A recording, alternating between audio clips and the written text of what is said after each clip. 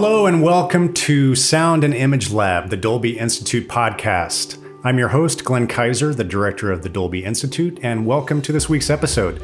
I'm excited this week to be talking about a new movie that's out in the theaters and on video on demand right now called The Killing of Two Lovers. This is a movie that made quite a splash at Sundance in 2020. It is written, directed, produced, and edited by Robert Machoian. And it has truly amazing sound design from a really talented artist named Peter Albrechtsen, who lives and works in Copenhagen. I am really excited to have this show on our podcast and talk about it because it really encapsulates a lot of the things that we talk about a lot in terms of the importance of sound design for movies and how to use sound as a storytelling tool. This is, I think a lot of people, even in our industry, tend to think of sound design as something as like, okay, well, that's something for big budget Hollywood studio tentpole movies and, animated films and big action movies. And this could not be more different than that. It is a low budget, scrappy, independent movie. I think they shot it in 12 days, but the sound is such a driver of the story. It's really just an amazing track to listen to. So we're going to get into some spoilers in this episode. If you haven't watched The Killing of Two Lovers yet, I really suggest that you hit pause, see if it's showing in a theater near you, go see it, or if not, watch it on VOD, and then come back and listen to this conversation. Because we really kind of open the hood and dive in and really talk about, how Robert and Peter use sound to create the world that these characters inhabit, and also how they use sound to reflect the distressed mental states of some of the characters in the film. So this is really a great example of my old boss, George Lucas, was famous for saying that sound is 50% of the motion picture experience. In this case, for Robert and his film, he literally spent 50% of his budget on the sound design and the mix of the film. And I'm not saying that you have to do that in order to have great sound in your movie, but it really is a testament to how the attention that was paid to sound design in this film. And Robert talks about thinking about sound when he wrote the script, and what an important part of the storytelling process it is for him. So let's dive in and listen to these two artists talk about The Killing of Two Lovers. One of the things that we talk about on this program a lot is the power of the first 10 minutes of the film and the responsibility that you as filmmakers have, because in that first 10 minutes, you're really establishing, the cinematic language that you're going to use to tell the story. You're putting the audience in the world.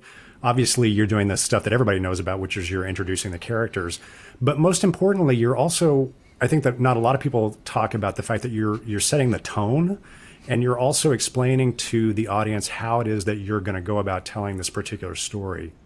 Our friends at Neon have been very gracious to give us some clips from the first 10 minutes of the film. And so, Robert, I'd love to and Peter, just kind of deconstruct what you had to accomplish in that first 10 minutes from a stylistic standpoint, and how you and Peter went about doing that. Because one of the things that's really interesting and that became apparent to me very clearly on, and this follows through with what you were talking about the previous film, very different things are being accomplished by the image and the sound in that first 10 minutes.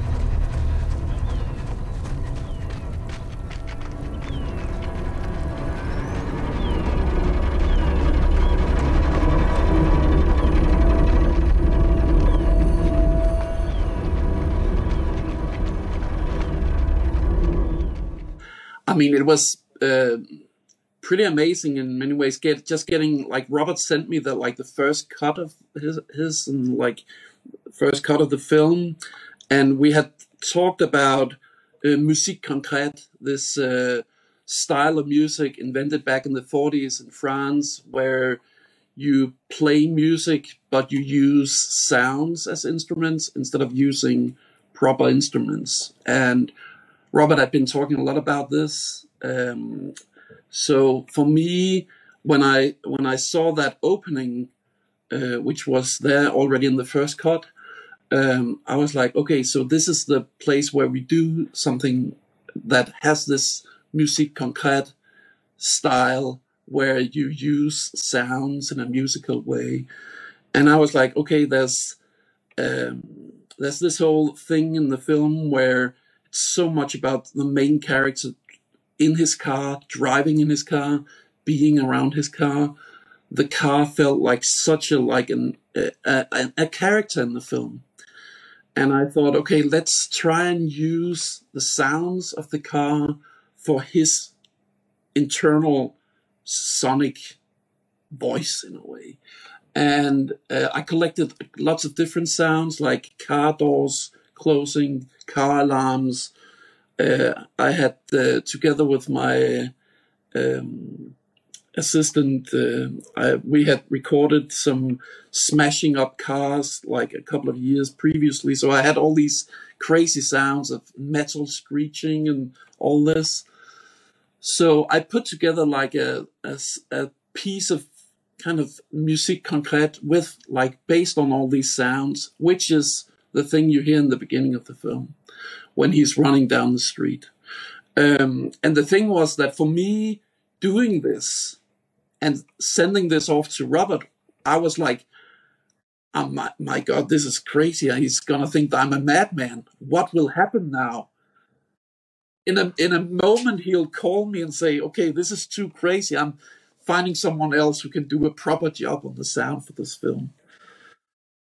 But what happened was that, like, a week went by, and then after I had sent this idea to Robert, a week went by, then Robert sent a new version of the cut. And this sound collage that I had made suddenly was in 5 different places in the movie. And places that I wouldn't have never thought of, like, to cut in these kind of sounds. So that is very much like how our collaboration is, that we try out experiments, and then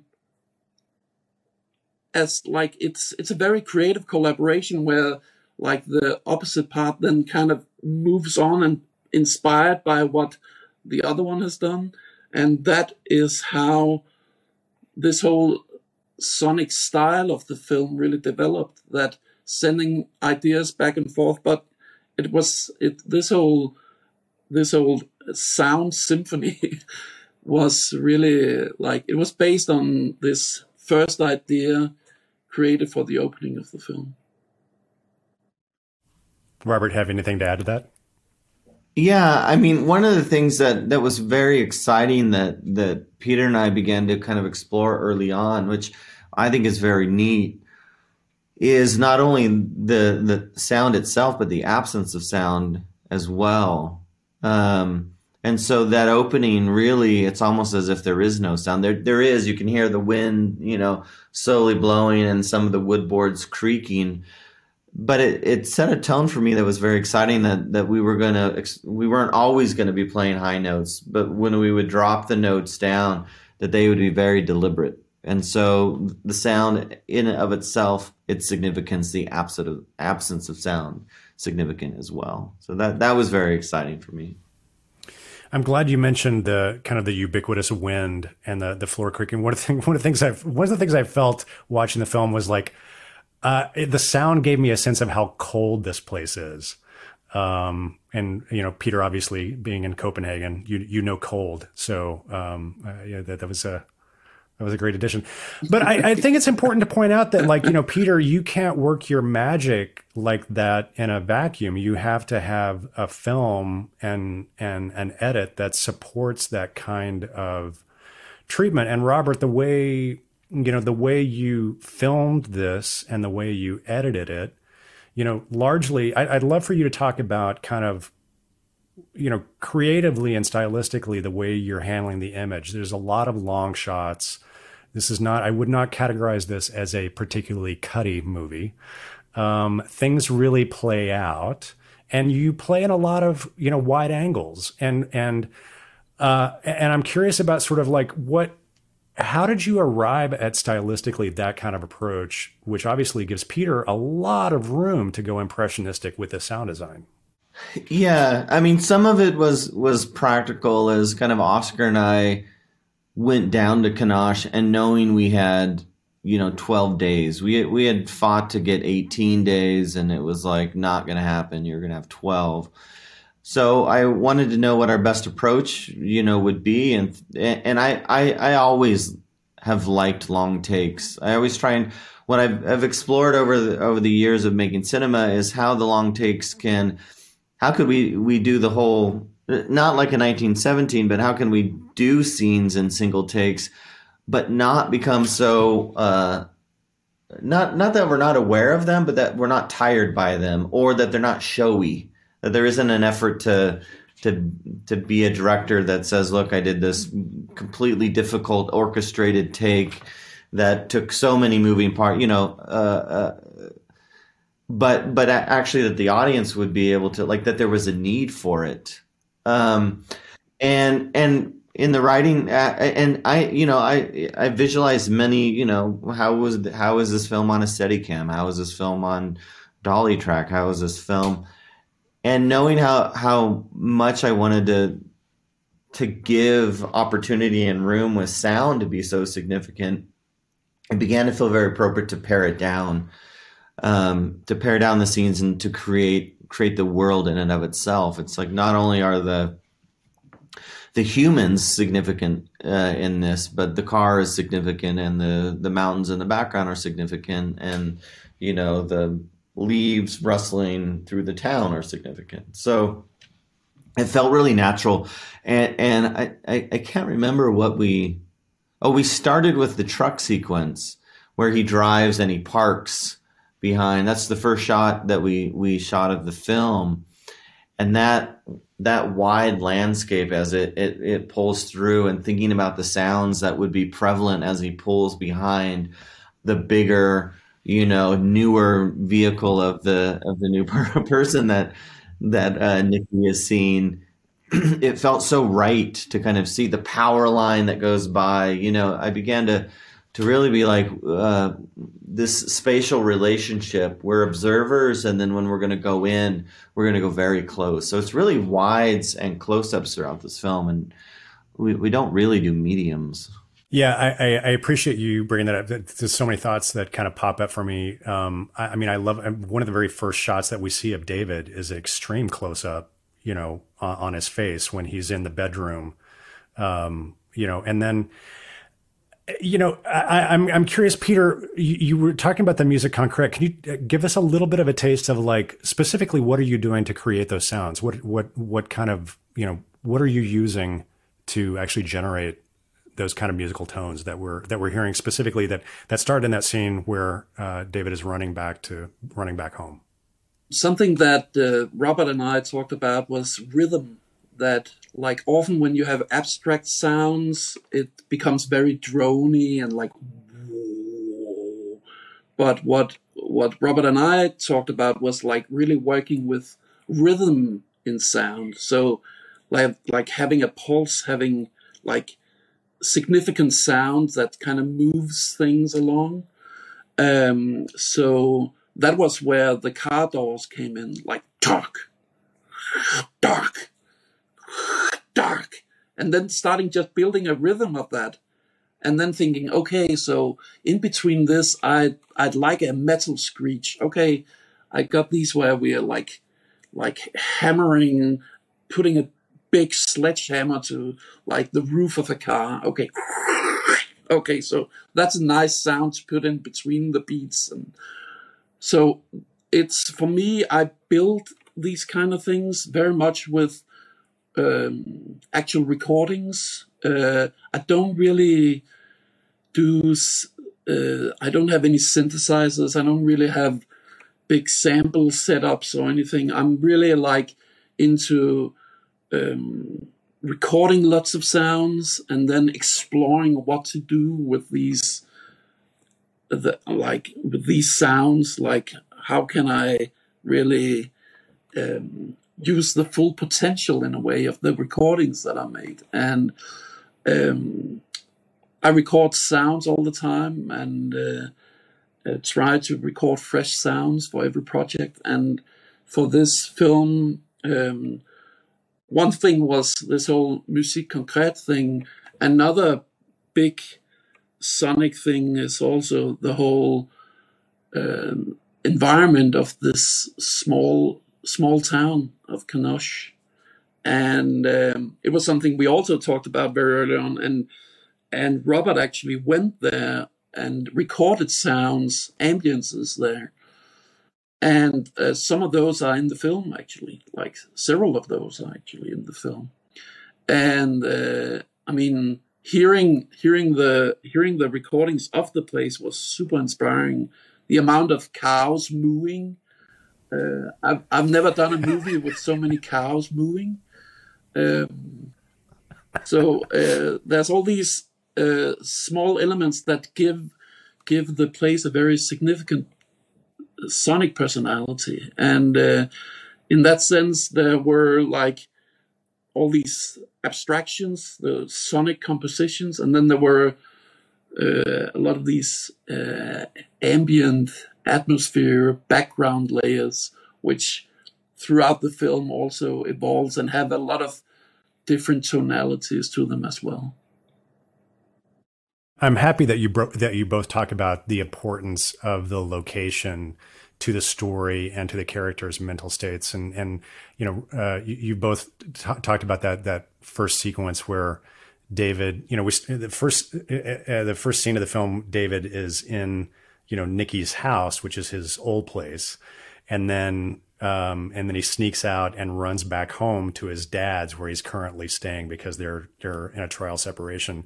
And Robert, how amazingly courageous to just play that entire run in one scene. But it's really important, because what you tell me as an audience member is like how small this place is, and how on top of everybody and they all are, and how up in each other's business everybody in this town is. And it's really, it's a very clever, smart way to kind of root that audience in a very specific place and let them know what the characters are going through.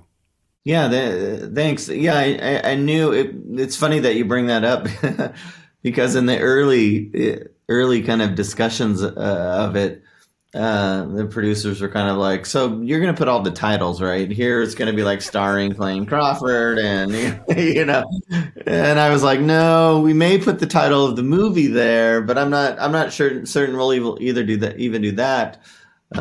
This is really establishing this kind of state of mind, and there's a lot of nervousness about that. But I very much wanted the audience, like we had kind of discussed, to know they need to know, like, it's like any type of game. You need to know the rules of the game as you begin. Charades is silly if you don't know that it's charades, And so I wanted to establish early on that we understood, even that when the point when he shuts, he puts the gun under the seat and shuts the door and the sound stops.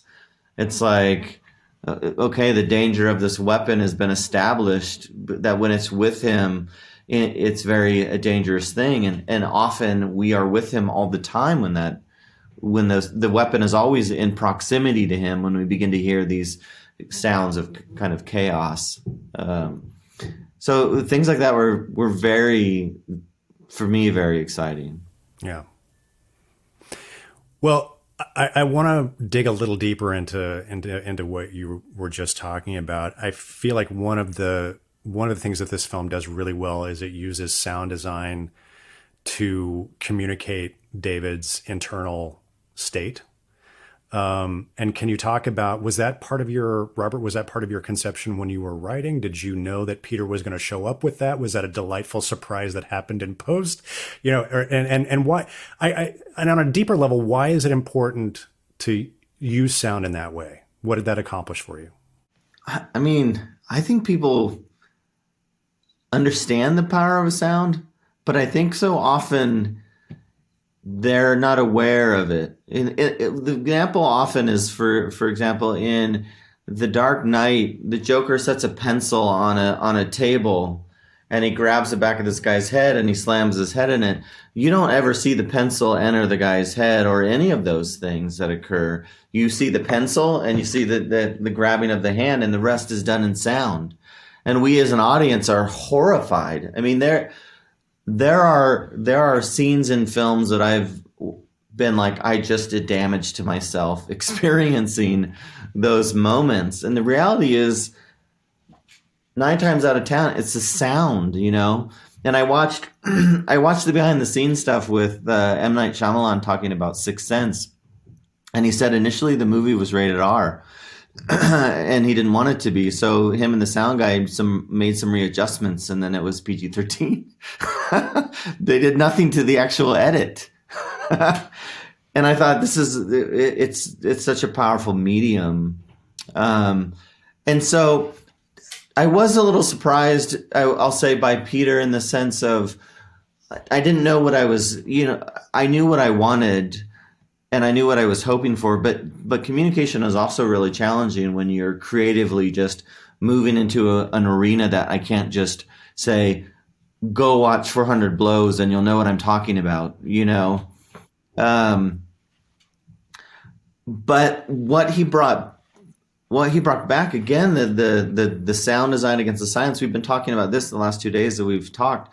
Right before David, chases after Derek, the truck drives away, and you hear the leaves blow kind of in the wind, and how significant that little moment is against what precedes it, what comes after, which is this intense car scene. But I also knew from a directing standpoint, we didn't have the money to do maybe a car chase scene the way that would be traditionally done. But I knew if we established and did the sound design correctly in all elements, how the engine begins to, signify the temperature rising on him, how the cell phone would be the thing that pulls him away from not acting out, this alarm that reminds him he's a father. Those elements would supersede not having the visuals to do probably what we would have standard done. If we, maybe if we had $1 million, $3 million to make the film, we might have done these things a little bit different. But I don't know. I mean, my dad taught music for 45 years, and he was a big, I have sheet music, or he has, but he would pull it out and it was just sheet music, and this composer taking a Tommy gun and shot it. And then you were supposed to play where the bullet holes were in the pieces of music, and he would lay in bed and take these naps on Saturdays and listen to whales just underwater, And so I think he embedded in me the very importance of sound in and of itself, and I knew what Peter could do would elevate it. There's something like very much about also how you, Robert, is like describing your characters. There's a complexity to the characters, which is like there's not really anyone who's good or bad, or there's no one who's really evil or really funny, or like there's often a multitude of feelings involved, and there's a complexity in the way that the characters act and what they say and what they do, and sometimes they do some things that are the opposite of what they're saying, and there's in that sense the way that you, Robert, is like making your characters and telling your story. For me, that goes very well with having a film language that is not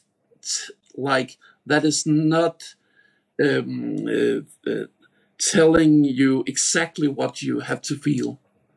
It's really about so much about the subtleties, and often like there's layers where you at one point in the scene think that this will go this way, but then it's heading another way. And I think by not using music in a film like this, which is, I mean, it's an emotional drama, it's a marriage story. By not using music in a film like this, what happens is that there's nothing there to really guide your feelings to what you should feel. You, as an audience, you have to find your own way into the story and into the characters. And that complexity also comes from using sound in this way, because the sound tells stories that it's often saying things that are not necessarily in the image. And it's telling things that are not necessarily said with words. And in that sense, like using sound this way, I feel is in a way very natural when you do something, do the kind of storytelling that you do, Robert. But at the same time, it feels very bold and courageous, because very few filmmakers do it this way, because it's...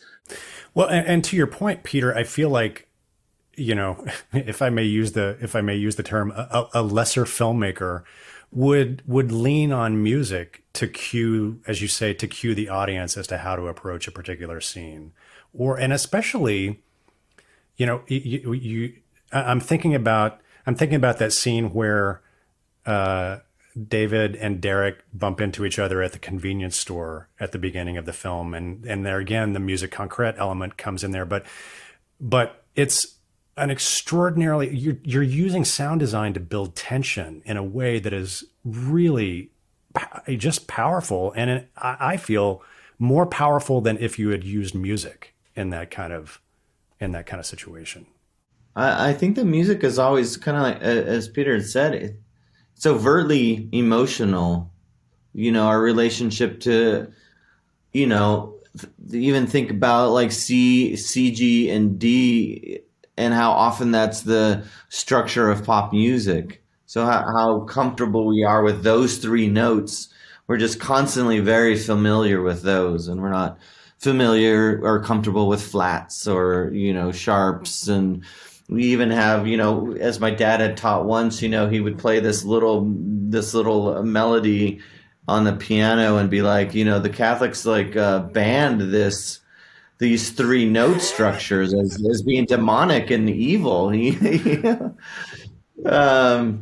And so we have this already built in as a specific note will play our association or relationship to that. And I love music, and Peter and I are exploring like how that can maybe play a role, but it does immediately evoke an emotional response where I think the sound design and the concrete it doesn't call back to a specific moment in time. Maybe the specific sounds, maybe, you know, the doors shutting and slamming, for example, that can bring us back to periods of like our own frustration where we have slammed doors or doors have been slammed on us. And we almost, a history is built into it, into these kind of experiences. So, I mean, I knew right away, and funny enough, I don't think I explained it very well to Peter. I was teasing him the other day that when we were doing the sound mix on at Juniper, he looked at me. I think it was like day 2, and he's like, "I'm kind of the composer." And I realized that I hadn't explained it enough. That you would be. You know, you would like this. The entire film would be under his kind of his mind. So just the way that you talk about something, like when you have a collaboration like this. I mean, there's some people who really like that a director comes to you and says, "I want this scene to play exactly like this, and I want this scene to play exactly like this." And Robert never says anything like that. We're talking about much more about the emotions of something, or what we feel about a certain scene, but it's never. I mean, I don't think you ever, Robert, actually told me you have to put that sound into this scene. And for me, that opens up for a really like it opens up for a process which is very creative, because you have to experiment to get there. You have to you have to explore things, and you have to also risk things, and you have to make mistakes, and some of those mistakes are amazing and suddenly inspire something new. And I mean, there's no kind of there's nothing that's set in stone about sound design in a Robert Machoyan film. There's one sequence that I wanted to talk with you about,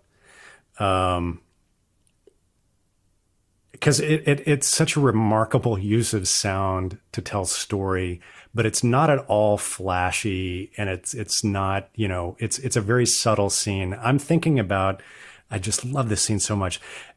David and Nikki have date night, and so they go out on a date, and then they pull back up at Nikki's house because they're concerned about the kids, and they're having a pretty intense conversation in the car. And right at that moment, Nikki's new boyfriend Derek pulls up with some flowers for her and gets into an altercation with their daughter in front of the house because the daughter is not happy to see him or take these damn flowers. So you made an unbelievable choice, Robert, to play that entire scene in the cab of the pickup with David and Nikki, watching this whole scene happen. You don't show them visually. You're shooting out the cab of the pickup, watching this whole thing happen. But you're also acoustically with that perspective as well. So we can't really, like, the sound's kind of muffled because we're sitting in the cab of the pickup listening to this very tense exchange happen. So we're not getting 100% of the dialogue, but we're getting the gist of what's going on. And I almost feel like neither David nor Nikki are even breathing while this is going on. And it's just, it's such an exciting scene from a storytelling perspective for sound.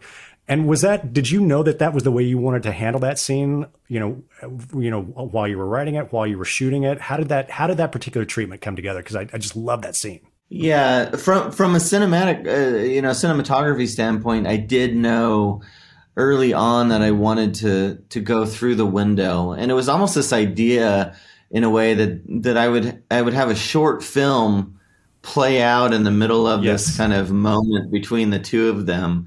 And so I knew I wanted it to be through the window, and that we would be required to be with David and Nikki. And that I knew was kind of when I was directing it. What I didn't know until I was really sitting in the editing room that got me very excited was the sound of their clothing. And you can hear the discomfort and the rustle and to me it was this, they both want to get out of the car and run away because they're in the most awkward experience that could ever have occurred between the two of them. So there were those elements that were very exciting for me to kind of play with sound-wise, because I could only imagine, and again, by not showing them, the audience is also in the cab, and their own, maybe whatever their own experiences or their, we all have these different levels of tolerance towards very awkward situations. If I watch The British Office, I'm 5 minutes in, and then I'm, in the refrigerator. Oh, I'm hungry. I have to get something because I'm so uncomfortable with what's occurring. And in this case, we would force the audience to be in the cab. And again, it would be them and not, even though they are with Nikki and David, they have to bring their own experience kind of there. And I knew we wanted to play the audio because I think in like one of the first passes, Peter did a really great job of making us be able to hear everything. And it was very, very clear. And my response back was like, no, this has to be like, I want the audience to lean forward, in a way to almost trying to hear the conversation, but it's not really about the conversation. You know, we probably could have played it just not hearing it at all. But I knew I wanted like little bits of pieces because it was important to see how Jess was responding to this, and that Derek wasn't being a dick. You know, that was the other part. He was kind of trying to navigate. I'm meeting my girlfriend's children, you know, oldest daughter for the very first time, which of course he knows a lot about. And it's that awkward, I know who you are, you don't know who I am kind of moment. So there was we needed kernels of that. But as equally as important was the rustling of their jackets and this discomfort between the two of them trying to navigate this scene. So yeah, that was very exciting. When it worked, it was very, very exciting. I can imagine. Yeah, we spent a long time in the mixing stage, mixing this sequence. David Barber, who was the great dialogue mixer of the film, he went through this and we were like, okay, so is this word the one that you want to hear, or like maybe this one over here, or like, let's keep that one down, and then maybe that one is. It was constantly kind of trying to find the right balance between, okay, what do you need to hear and what don't you want to hear, and suddenly a cloth rustle can be just the same. And the breathings of like Clayne Crawford as David, like it meant a lot. Like we did ADR for his breathings, like while we were mixing. Yeah, exactly. And it meant so much for the scene, so that you could feel for just the breathing. You listening to the breathing, you could tell how awkward this situation was and how it like hit him emotionally. So it's amazing to be able to do a scene where it's these very, very tiny sounds that tell the story. It's often some of the hardest to do, but it's incredibly evocative in a way, and it really means that the audience is listening. Tell me a little bit about the mix. How many days did you have to mix? Did you pre-dub? Did you kind of just put everything up and kind of work your way through it, or how did that process go? And was Robert there the whole time, or did you come in after a first pass had been made? Robert came to Copenhagen for an early pre-mix of effects and sound design, but also just trying out things. Then that was 2 weeks before the actual mix, which was in LA. So I came to LA and mixed with Dave Barber at Juniper Post, and I think we mixed for a week only. But David had done a dialogue premix before this, and while working on the dialogue premix, he had because I told him very early on that I want you to experiment, David. What we do in this film is that we try out things and we experiment with things. So David had this one scene, which was the scene in the house where David arrives and the kids are looking at the TV in the living room, and you have the mom and the daughter in the kitchen. So he had tried for that scene to spread out the dialogue and pan it out, so that you had everything like everything, all the dialogue panned to where the different characters were placed in the image. And when I heard that, and when Robert heard that, we were just like, yeah, this is amazing. Let's do the whole film like that. But the thing is that a lot of this was, a lot of the recordings in the film, a lot of the scenes were shot with sometimes just one radio mic and one boom mic. So what David then did was this. He did a phenomenal job of we actually did this panning for every scene. So there's scenes like where we only had one mic. For example, when David is playing around with the kids and they're shooting up the fireworks, and then what David did was he wait a second. Yeah. That you're talking about that long scene in the park where they're shooting off the rockets? So how first of all, how long is that? And you play it all out in one shot, right? But it's my memory is that it's several minutes long. Yeah, I think it's 4.5. I think minutes, Four and a half, 5. 4.5 minute wide shot with 4 kids and David, and they're firing off rockets. And you're saying you only had one microphone going? I think one microphone and then a radio mic for David. I mean, there's I think maybe also a radio mic for the oldest girl, but nothing for the small kids. That's amazing. So what David did then was using the Isotope software to then remove David's dialogue from the recordings of the kids, and then being able to put the kids, pan those to the right, and then removing the kids' dialogue from David's dialogue, and then panning David's dialogue to the left.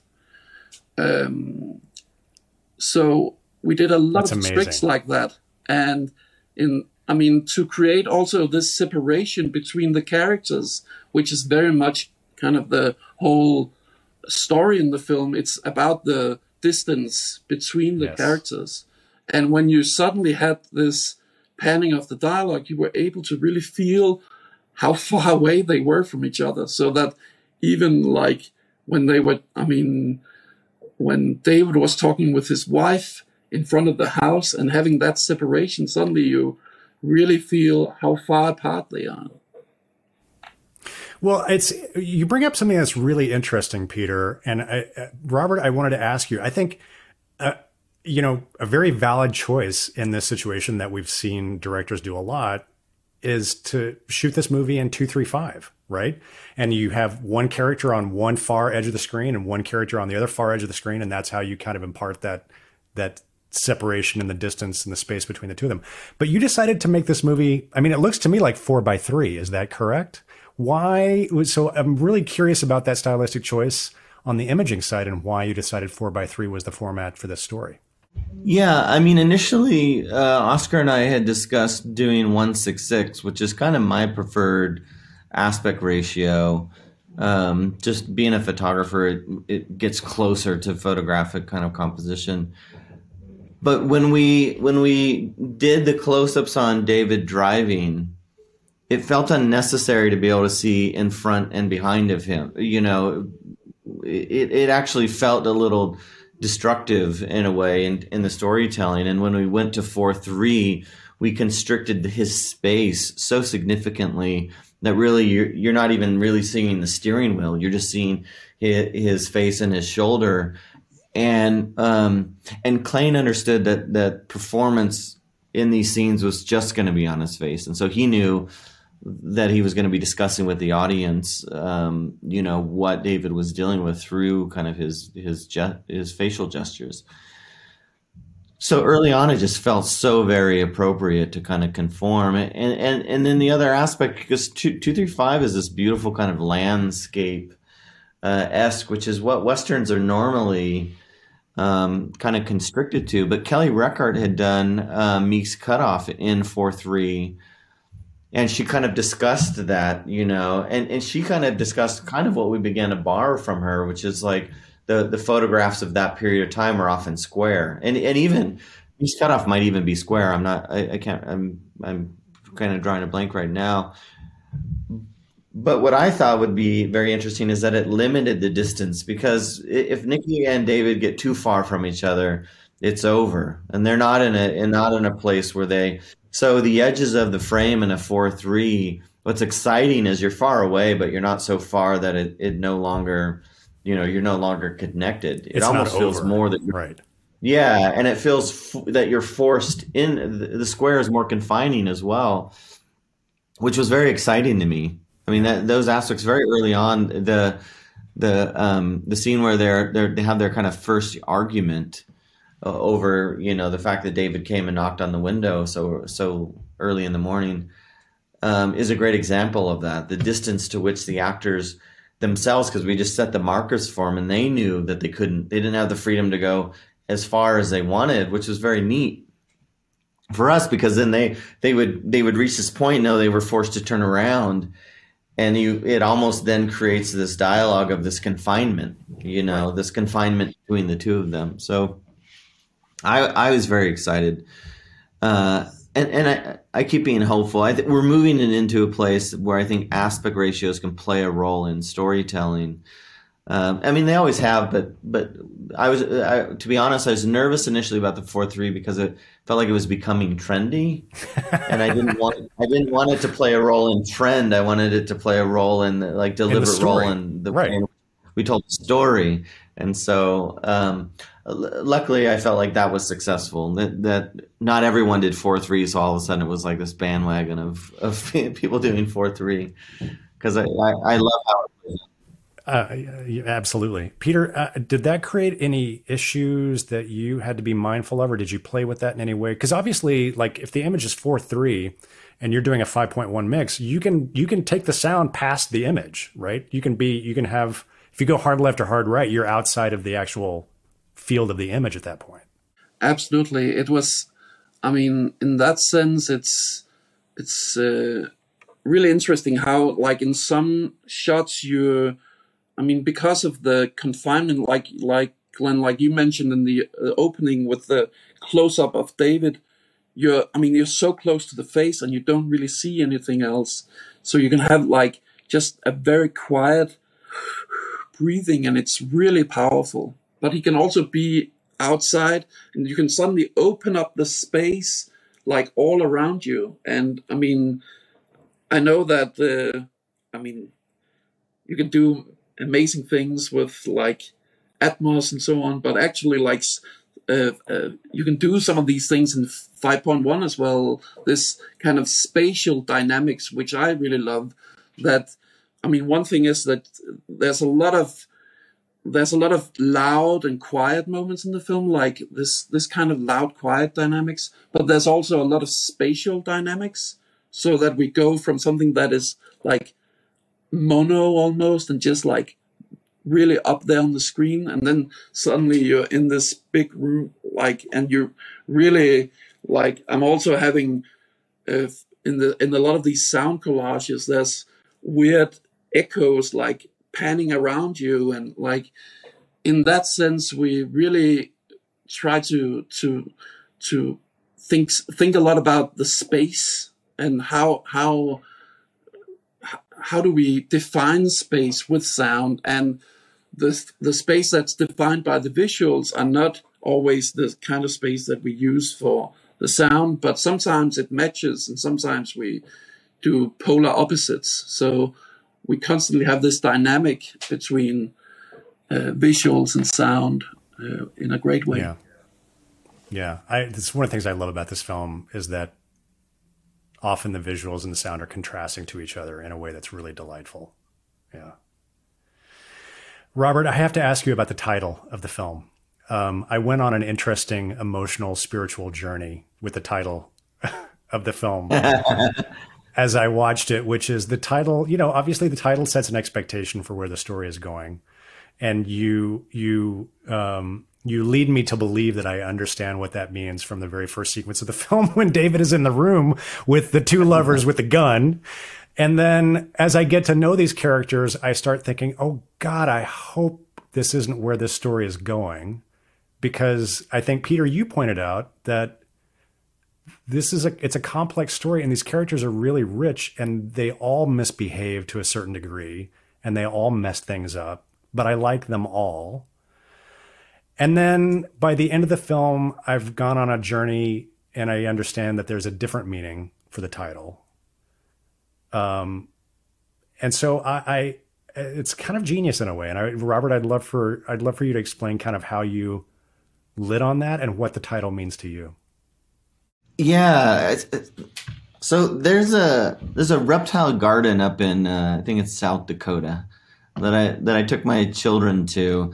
And we went to this, one of the events is the alligators. There's like 7 or 8 of these alligators. And the host comes out and stands kind of in the middle with all the alligators behind him. And we're sitting there, and as the host talks, you watch the alligators just slowly moving towards the host. And in the audience, you slowly see the phones start to come up to record. And just at the point where you think this guy is in danger, he says, "Shame on all of you. Your phones are coming up, and none of you are telling me that the alligators have arrived." And then, of course, he goes and handles the alligators. And I that experience has had such a profound kind of impact on me. The awareness of the host and this watching the integrity of the audience, And when I was really initially thinking about The Killing of Two Lovers as the title, it felt so appropriate. And it was kind of motivated by my brother-in-law, who my sister had been married before and had children with somebody, and my brother-in-law, the ex-husband would call sometimes and be very mean, and he said to me once, he's like, "There's nothing I can do about it, because if I do anything, I'll lose her. I can't beat up the father of her children, And I was really kind of, you can see that in the story, but I was also like, oh, this interesting idea. And so as I thought about the title, which I also had another title called Prefab Family, which was like kind of a nod to Béla Tarr's Prefab People. The Killing of Two Lovers is set up like it was with the opening scene written, it just felt like the audience understands the stakes. And the title allows them even further to understand the stakes. And when we arrive at the end of the movie, I've been honest to the title, but I have subverted the expectation to be so literal. And I've gotten mixed. To be honest, I've gotten mixed responses to it. Some people upset, that what the title was didn't necessarily happen. And I'm like, well, it did happen. It just, in a different way. It's kind of not the two lovers that you thought it was referring to. At least that's what it meant for me. So I really I love it. I love it. I love it. I love it. We've been talking. We watched this movie a few days ago. My team. We can't stop talking about it. This is really. It's just amazing filmmaking. I hope that a lot of people see this movie. And I got to say, one of the things I was so excited to have the both of you on this show to talk about this film, because I think that there's such a misconception among a lot of, young filmmaking students, but a lot of people in the industry that creative sound design is really like, oh, that's something for space movies or dinosaur movies or big budget tentpole. And I feel like I want to use Killing of Two Lovers as like a case study of how important sound design is for, any movie where you're taking the audience on a journey, right? Mm-hmm. Yeah, it's critical. It's a critical tool. I have to say, for me, it's, I was kind of saying this earlier, as I was talking to the producers, and they were asking me what the budget for the sound was going to be. I said, $30,000 needs to be the sound, and it's not enough money, but I'm going to beg Peter. So be aware that I'm begging, and it was half of the budget. And the number itself is not the significant part, but the fighting to make sure it was half of the budget was really critical for me. And they got a lot of resistance. They got a lot of, that's not what you do. That's not how it works. But I had read this article early on as a filmmaker where they did this test, and it was a 35 millimeter print with bad sound, and it was a mini DV film with good sound, and the audience picked the good sound. They would rather tolerate a low quality image than they would low quality sound, and it's a critical tool. And again, the car scene, as you relate to a case study, the chasing of Derek is a great example. We did not have the resources to shoot that in the traditional cinematic ways, but I don't think the way we chose to shoot it distracts on any level. I mean, I think it even better. No, because you're using the sound to tell the story that you didn't necessarily have the money to shoot, which is another thing that I talk to students a lot about, which is like, understand how powerful this this tool can be for you as a storytelling tool, because, and this is a great example of like, you can accomplish something with sound that maybe you couldn't afford to shoot. 100%. And you can take people on a very visceral journey as it relates as well. I mean, I think it's our emotional senses, again, we're so attuned to music. Music immediately takes away our right to our emotional control. You play a sad song, unless you're cynical, you're going to start being like, oh, this is so emotional. Like, it removes our freedom in many ways. And sometimes I find myself frustrated if it's not earned. You know, I remember, Benjamin Button at the very end of that movie being so very angry, because I was like, yes, I'm about to cry, but not because of what I've experienced, but because the music has like removed my control of emotion. And I think sound design does the opposite of that. I mean, I think it guides you along, but it has to be earned as well. You know, there's an earning of like what's on screen, what is on performance, how is sound design supporting those things. I mean, in this film, it's very overt, but it's supporting what's happening in David's life. It's not forcing the audience to feel a specific way as a result of it. So, yeah, I mean, I would advocate for it consistently and for fighting for a lot of days with your sound designer. Yeah. Well, Robert, you teach at Brigham Young University. What are you teaching your young students about sound?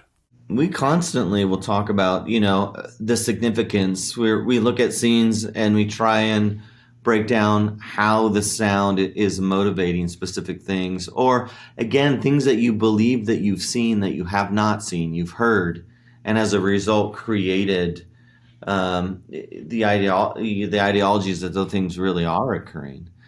And I think in great cinema, people will either use it very overtly or very subconsciously, but regardless, when it's working so very well, we're not so focused on it in the sense of like it's happening, and maybe you're not like, oh, that's a really cool dog barking in the far distance, but what's happening is you're in the world. I mean, often people say about Killing Two Lovers, it feels very real. They're like, this feels real, and it feels like we're in the environment. Did you just have your actors running around making stuff up?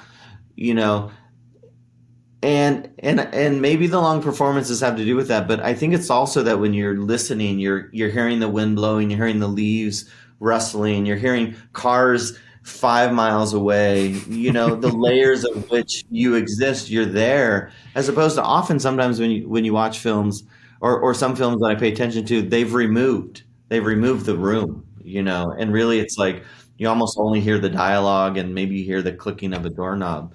And for me, I think it's critical to build those spaces because then you're there. Yeah. It was actually an element that we were playing with in the sound design as well, in the background sounds and the ambiences.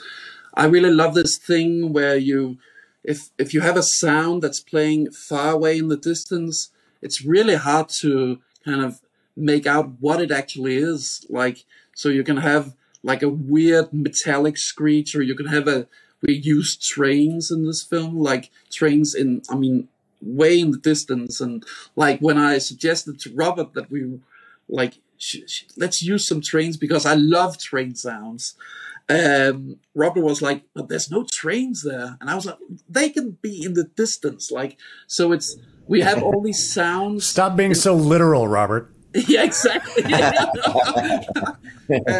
We can do things. We can have these sounds that play far away because they create this feeling that you're listening for small sounds and you're kind of trying to make out what. So was that a cow moo, or was that a weird train sound? Was that a truck alarm? Like what is happening out there? So we do that a lot in this film. And I found sometimes when I look through my sound library, instead of looking for specific sounds, I look sometimes just for emotional sounds, like a weird screech or something. And I kind of forget what it originally was when I recorded it, or someone recorded it. It doesn't matter what it is anymore. It matters what the emotion is. And there's a lot of sounds in the film like that, where it's just like there's a weird screech, or like, is that a deer getting killed, or is that a train going off the rails, or like, and I think it creates this depth into the environment as well, because you, as an audience, you're really listening. Yeah. Well, Peter, Robert, you guys have been very indulgent. I suspect we may have talked about the sound of the film longer than the actual running length of the film itself, but there was just so much good stuff to talk about with this film. I can't emphasize enough how much I love this film. And obviously it's opening in theaters and on VOD. I hope everybody gets a chance to experience this film. It's quite a remarkable achievement for the both of you, and I can't wait to see. Obviously, you guys are continuing to collaborate. You're already a couple of projects down the road from The Killing of Two Lovers. I can't wait to see what you guys are working on next.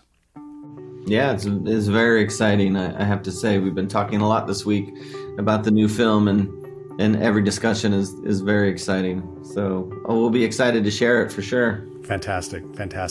Well, thank you guys again for taking the time and joining us on the podcast. It's been a great pleasure talking to you.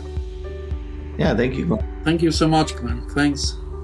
So once again, I would like to thank Robert and Peter for joining us to discuss this amazing film and the amazing sound work in it in so much detail. And special thanks to our friends at Neon for helping bring this conversation together, and for supplying us with the clips that we played during the interview. So definitely check this movie out at an art house cinema near you, or right at home on video on demand. It's really just an original film, and just an amazing use of sound as a storytelling tool. We have links as always in our show notes. We'll be back again in 2 weeks, so make sure you're subscribed if you're not already. You can find links to our dedicated podcast feed in the show notes, or by searching for Dolby wherever you get your podcasts. And while you're there, please consider leaving us a rating or a review in the Apple Podcasts app. It really helps raise awareness for our podcast so that we can continue to grow. Until then, thanks again for joining us. This has been Sound and Image Lab, the Dolby Institute podcast. I'm your host, Glenn Kaiser. Our producer and editor is Michael Coleman. Our executive producers are Amanda Schneider and Jack Ferry. Production support is by Taylor Hines, and our production coordinator is Tristan Enriquez. Thank you for listening.